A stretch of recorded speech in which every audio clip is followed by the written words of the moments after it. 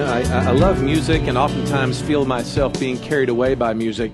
And it happened very recently to me while I was listening, had my iPhone on shuffle, and came across an old Bruce Hornsby tune that was made popular by Don Henley in the late 1980s called "The End of the Innocents." The lyrics of the song basically place Henley with a girl talking about the tragedies of his life. His divorce of his parents, and also political strife around him. Listen to these lyrics real quickly. He says, "Remember when the days were long and rolled beneath a deep blue sky? Didn't have a care in the world with mommy and daddy standing by. But happily ever after fails. And we've been poisoned by these fairy tales. The lawyer dwell on small details and say, daddy had to fly. Oh, beautiful for spacious skies, but now those skies are threatening. They're beating plowshares into swords for a tired old man that we elected king. Armchair warriors often fail, and we've been poisoned by these fairy tales. The lawyers clean up all details and tell us that daddy had to lie. But I know a place where we can go and wash away this sin. We'll sit and watch the clouds roll by and the tall grass wave in the wind. Just lay your head back on the ground and let your hair spill all around. Offer up your best defense. But this is the end. This is the end of the innocents." I wonder if you've ever felt that way and wondered, what was that age when you suddenly realized that the world can be overwhelmingly sad? Often. I mean, just in the last 2 weeks, we've had a violent murder that happened out at Sardis. We've got racial tensions, flaring over a photograph at the Emmett Till Memorial. Just in the last 24 hours, we've got the people of El Paso and Dayton, Ohio, with mass shootings in front of us. It's almost as if, thanks to the internet culture, we know every bad thing that happens all the time, anywhere. And after a while, it starts to get under your skin. And even it seems like when these huge tragedies aren't happening, there's almost this sense that adulthood is marked by that kind of low-grade sense of wrongness that just leads you to want to cry more often than you probably admit to your friends. Statistics show that we're one of the most depressed societies on the planet. Copious amounts of antidepressants and money on psychotherapy. Well, we've been looking this summer at how the Bible is a story, and our hope is to sort of see it as such and therefore be moved to engage with it more often than we usually do. But it's worth asking the question as we dive into the content of the Bible story, is this going to be a sad story? Or is it going to be a happy one? Is the life that I hope to see reflected by the Bible going to have a happy ending or a sad one? And you're just not paying attention if you don't realize that the question of pain and of suffering and of evil, like going away, are the top of this generation's list of reasons to walk away from the Bible and not care a thing about Christianity. Someone comes in contact with crushing evil, and they just couldn't make sense of it. Maybe they lost a loved one. Someone sort of found themselves in a decaying marriage. Someone ran out of patience, waiting on God to work in their rebellious child. But eventually, one day, they just give up. And so if the Bible cannot give us a framework of how to understand the radical evil in the world around us and in our own hearts, then we're just not going to follow it. But my premise this morning is that indeed the Bible does take evil quite seriously. But it does so in a way that'll actually be a little surprising for this modern world. Because in Genesis chapter 3, we are introduced to a character who helps us frame this irrepressible sadness that's all around us and so often feel inside of us. He appears to us in Genesis 3 as a serpent, a snake, this shadowy, dark figure who obviously has a lot of knowledge about God, but he's clearly sort of dead set on unraveling God's purposes to his own end. And of course, the mysterious figure is one who tempts. He influences these original beings to use the agency that God gave them to their own ends rather than God's. So that's it, in a nutshell. The Bible's teaching is that behind every God-mocking event in human history, penetrated by humans with little or no regard to human dignity and justice, are forces that have been battling God's plans from the beginning, luring his people into deeper and deeper forms of rebellion. A lot of people don't realize that C.S. Lewis also did another work of fiction that was a science fiction trilogy, one of which is called Out of the Silent Planet, where the main hero in the book is named Ransom. He gets a chance to leave the Earth and go to Mars and see the Earth from Mars's perspective. And while he's there, he finds that Earth has been tormented by what Lewis calls a bent one, who is a fallen angel. And so it's almost as if our study is doing the same journey that Ransom has, to get outside to look and see if we can't make sense of the world. We're looking at it from far away to understand exactly what's happening from us. And so the Bible's explanation for the profound tragedy that we see around us is that the world is not as it ought to be. It is bent. And it explains that behind the evil in the world is a malevolent personality. Jesus is later going to refer to him as the father of lies because his primary mode of existence is to lie. And so borrowing from Lewis's terms and so doing, he bends the world. So the world is not as it should be. So you just can't have a mature, realistic view of the world from God's perspective until you understand how the devil tempts God's creatures into rebellion. So our story this morning is almost as if it's the devil's master class on showing how to drag these creatures into their own self-destruction. Perhaps if we can dive into the nature of these attacks, it'll help us understand the evil in the world around us and the evil in our own hearts. And you can sum it up in one sentence. Satan gets these original creatures to doubt whether or not God is actually being good to them. That's it. But he unpacks it with three sort of individual lies that you have there as our points this morning.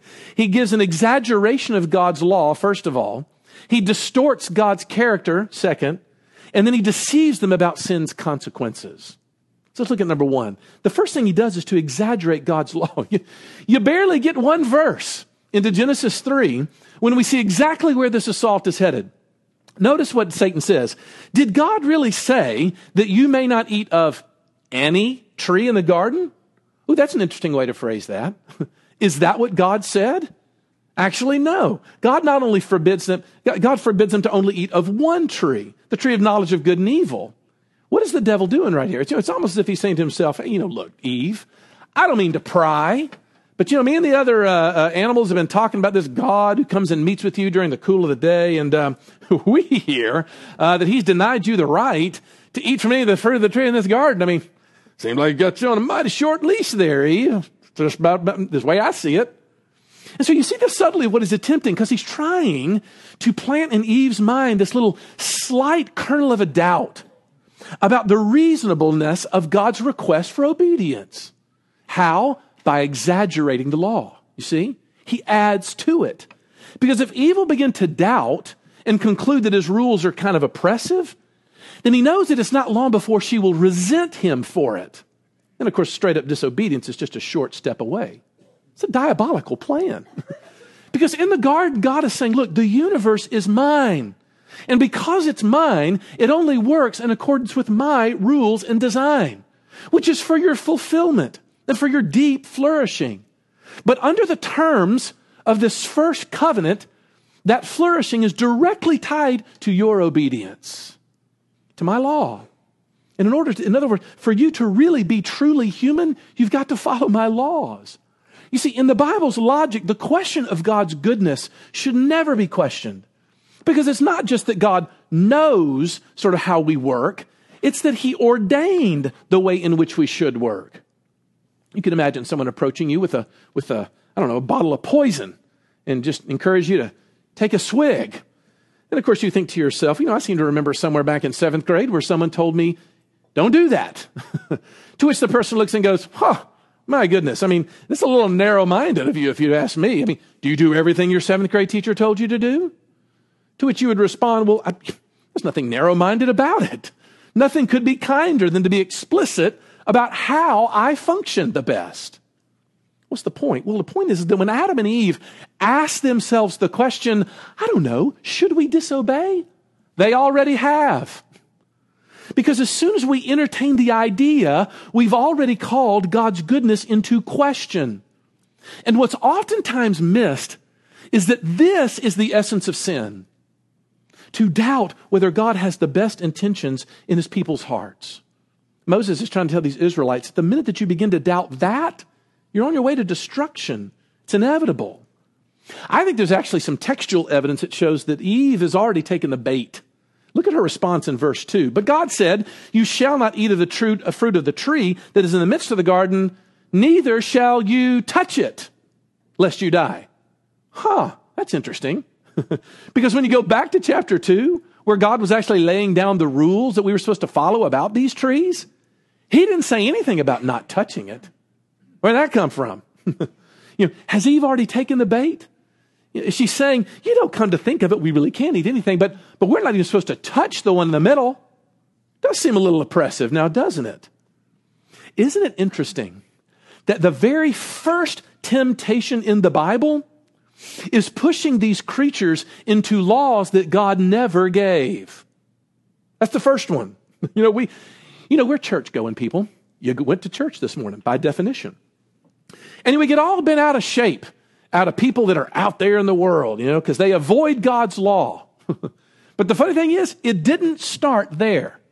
There is a whole other sermon to be preached on the fact that Pharisaism is resentment against God by adding rules to his law, while lawlessness is resentment against God by ignoring his law. But you see, the sickness is exactly the same. Whether you are pursuing your rebellion against God through your irreligion, running away from his purposes in your life, or whether you're pursuing running away from God's law through your religion, it's all the same thing. Same sickness. So when we move against God's design for us, we move against ourselves. You were created to be dominated by God, so much so that anything that you do outside of that domination is just leading to your dysfunction. That's how we were created. And this is one of the reasons why 25 years in campus ministry led me to entertain on a regular basis this question about dating couples. Les, when it comes to my physical relationship, how far is too far? Teachers will tell you there's no such thing as a dumb question. That's a dumb question. You want to know why?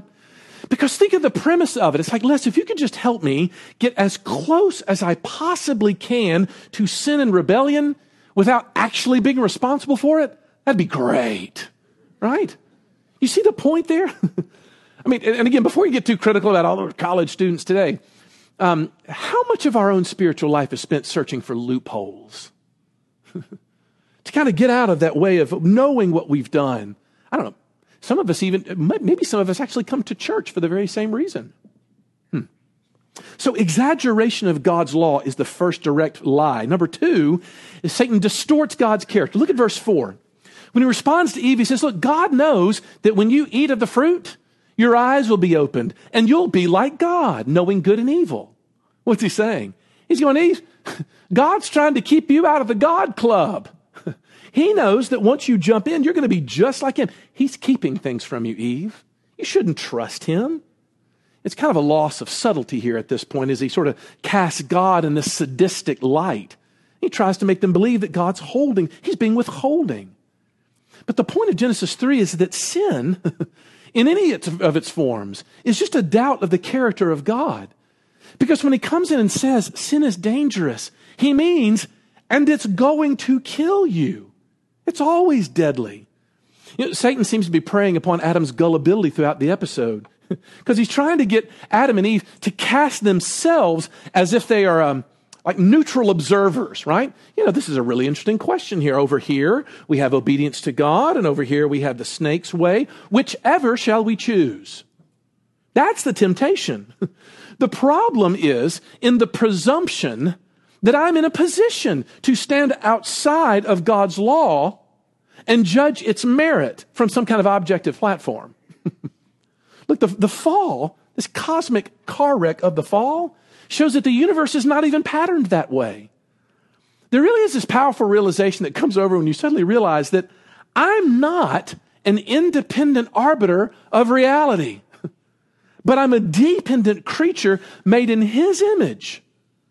And until I grasp this and begin to kind of adjust my mind's apprehension of my true position in the universe, God's law is always going to seem like an imposition of an invading will into my will sovereignty. It'll always feel that way. But they're not. They're God's way of protecting his people. A number of years ago, I heard a preacher use an illustration. It's a bit graphic, I'll warn you. But it was about how Eskimos, apparently, would hunt wolves. Bear with me for a second. Because these Eskimos would sort of freeze caked blood around a very sharp knife. And they would take the knife out into a field and stick it in the ground, blade up. And of course, as the wolf approaches, he approaches because he smells blood.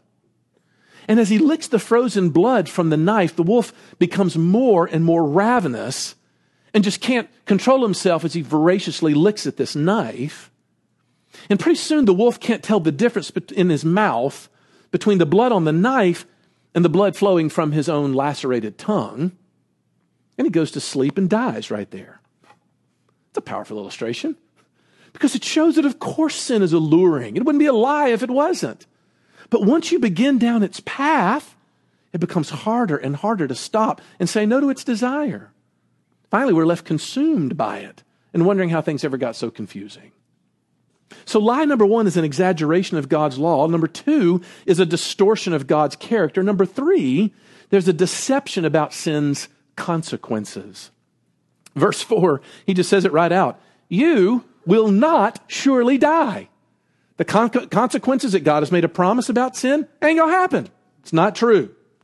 And so this is it was so interesting to me because I do think that let me put it this way. I grew up in a religious context that many of you would refer to as sort of hellfire and brimstone kind of thing. I know what it feels like on the inside to feel like I'm being threatened with emotional appeals to hell's eternity. But isn't it so often that feels so far removed from our experience that it barely makes a dent, does it? So for the sake of discussion, forget the eternal consequences for rebellion and realize that sin actually has present, this world consequences. Because the truth is, I'm not really sure we get away with anything. Do we really? We console ourselves by saying, well, yeah, but I'm a Christian. God forgives me of those wrongs that I do. And the truth is, there's no doubt, right? There is no sin so great that God doesn't have forgiveness to cover it. But that doesn't mean that you don't bear scars upon our souls and our conscience for long after that time. Forgiven? Yeah, but for years living with consequences that can erode you from the inside. And God's trying to spare his people of that. It's a wonderful little book by Richard Beck called Reviving Old Scratch. Old Scratch was the sort of old-timey name for the devil, the way they used to refer to him back in the day. And of course, in that book, he's asking why it is that belief in the devil is kind of fallen on hard times in our day. Perhaps we've gotten too enlightened or, perhaps those, who just don't want to believe it anymore. But he says so often you'll find that the people that are suffering the most in life, they're the ones that'll tell you. They'll tell you that this is too bad for it not to have somebody behind it. It ain't just fate. Somebody feels like they're orchestrating this, like they're pushing it and moving it. And he says, I never understood it until I started making visits to a local prison and talking to the inmates there. That was when the doors came swinging open. Listen to him talk about what happened to him. This is fascinating. He says, when I began to listen to these men that day and since, and they describe their day-to-day struggles, I began to trace the shape of the devil in prison. No, I didn't see horns and a pitchfork, but I began to discern the shape of that something the men were always talking about. There was a force pressing down upon the men, a brutal, violent, and dehumanizing force. And in the Bible, it's called the pattern of this world, a world ruled by the prince of the power of the air. And that night, I began to discern what was happening in the souls of these men. They felt that something was pressing down upon them, something trying to force them into, to squeeze them into the brutal, violent, and dehumanizing shape that conformed to the world in which they were living. That force was everywhere, pressing down, down, down upon them, tempting them, taunting them, demoralizing them, yelling at them, whispering to them, squeezing the life out of them. A force working tirelessly to mold them into its dark image. And if not to mold them, then to break them and walk them hand in hand through their despair into suicide. Whew. Look, in other words, it really is like the height of immaturity to flirt with sin or to minimize it because God will forgive me. Because all sin leaves scars, yes, but some of those things are there for years and years to come. And we just don't often realize that the fact that temptation, when it comes, is wanting to kill me. Behind that temptation, somebody wants my destruction. The parasite that is sin has as its final goal the sort of destruction of the host. Forgetting that is exactly what turns our personal stories into tragedies. So how can we wrap all this up? Well, you see what happens right after. Adam and Eve eat the fruit, and their eyes are opened. And it says that they knew that they were naked. Well, shame has now made its grand and inglorious entrance into the world, creates alienation, not just between Adam and Eve, but between Adam and Eve and God. And so the Bible tells that they go out and they grab fig leaves so they can make coverings for themselves. When I was a child, I remember reading those little children's storybook Bibles that were always at the dentist's office, And the picture of Adam and Eve, with the leaf clothes that they had were hilarious. Adam had this lovely little pantsuit on, and, Eve had this lovely little off-the-shoulder leaf number that she had sort of constructed for herself. That's ridiculous. How silly must they have looked trying to stitch to themselves leaf clothes? But the point of those leaf clothes is to say, look, you know that sin has gotten hold of you when you begin looking for a covering for your soul. In other words, your life becomes a function of an attempt to dress up your outsides. And I think this is a profound sort of moment of self-examination, is it not? How much of the daily business of my life, how much of my daily internal monologue, how about the expenditures of my money week in and week out? How many of my conversations with friends are just results of trying to cover myself, to sort of repair a deep, abiding sense of shame on the inside? Powerful self-examination maybe this afternoon. But here's the good news, and we talked about it last week, that on the cross, Jesus becomes naked so that he could cover our nakedness. But that's not all he did. We didn't get to this last week, but he also came to give us a robe of righteousness. So the Apostle Paul will say in 2 Corinthians 5:2 that we groan longing to be clothed with our heavenly dwelling, because when we are clothed, we will not be found naked. What does he mean? It's the end of shame as a primary motivational force of my life. So there you have it. God's view of evil. I've been doing a little bit of thinking lately about sermons and what purpose they have for church-going people like yourselves. And it occurs to me that a sermon is in many ways kind of a conceptual recommendation, isn't it? It's a suggestion of a way to view the world around you that makes sense of the world around you in your life. And Genesis 3 gives, I think, a profound understanding of explaining both the evil within that I'm capable of inside, but also that comes from out by showing us the person of the devil. But it also occurs to me that there's a possibility that one of the reasons why a sermon doesn't strike me as a helpful way to frame my world is because I'm hurting. And I'm hurting now. And the pain is such that it's not getting through. Present pain can blind a person to getting objective about why they're suffering and why God won't give them some relief from the relentlessness of their own sin. We want more than anything to know why God is doing this. There's a wonderful commentator by the name of J. Stafford Wright who wrote an essay on the book of Ecclesiastes, a book in the Old Testament that talks about this whole struggle with the why of life as well. But listen to how he processes this. I think this is fascinating. He said, but what is this driving force that compels our minds to turn again and again to the problems of life? Is it no more than idle curiosity? Or is it part of our inheritance as those made in the image of God, so that we see that the universe has wholeness and that it must make sense if only we could find what the sense is? The Christian answer, of course, is that the universe does make sense. There is a plan and there is a purpose that has been had as its center and climax in Jesus. And we as Christians have been predestined to be an integral part of that plan. We have, quote, been created in Christ Jesus for good works, which God also prepared that we should walk in them. Ephesians 2:10. Listen to this, though. But not even to Christians has it been given to comprehend the plan. Not even a Christian can explain how everything comes into his life, takes its place in the plan. But nonetheless, all the time that Christian is trying to catch a glimpse of a certain wholeness that will link together all of his individual experiences. And you know what that link is? It's the Word of God. It's the story of the Bible that comes back and reminds me of the wholeness, even when I feel so blind by my own sense of fear and pain and hurt. Man, there's a lot of wisdom there. But look, for our purpose, I just want to leave you this one thought. That the Bible gives us such a unique way of approaching pain in the world and suffering in the world. On the one hand, it doesn't deny that it really exists. Eastern mystic religions will tell you that, it's an illusion, pain.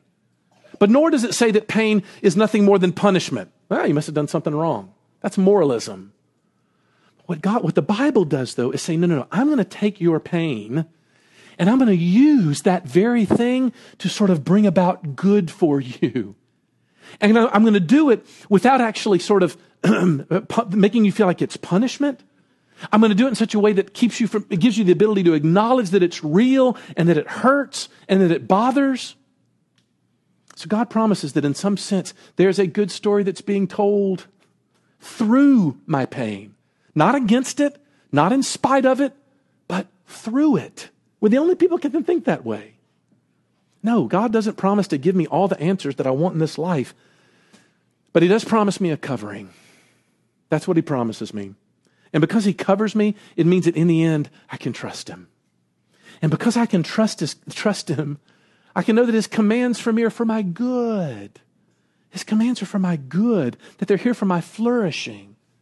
So that maybe, the story of the Bible and my story as I see myself in it has a happy ending. Wouldn't that be great? Let's pray.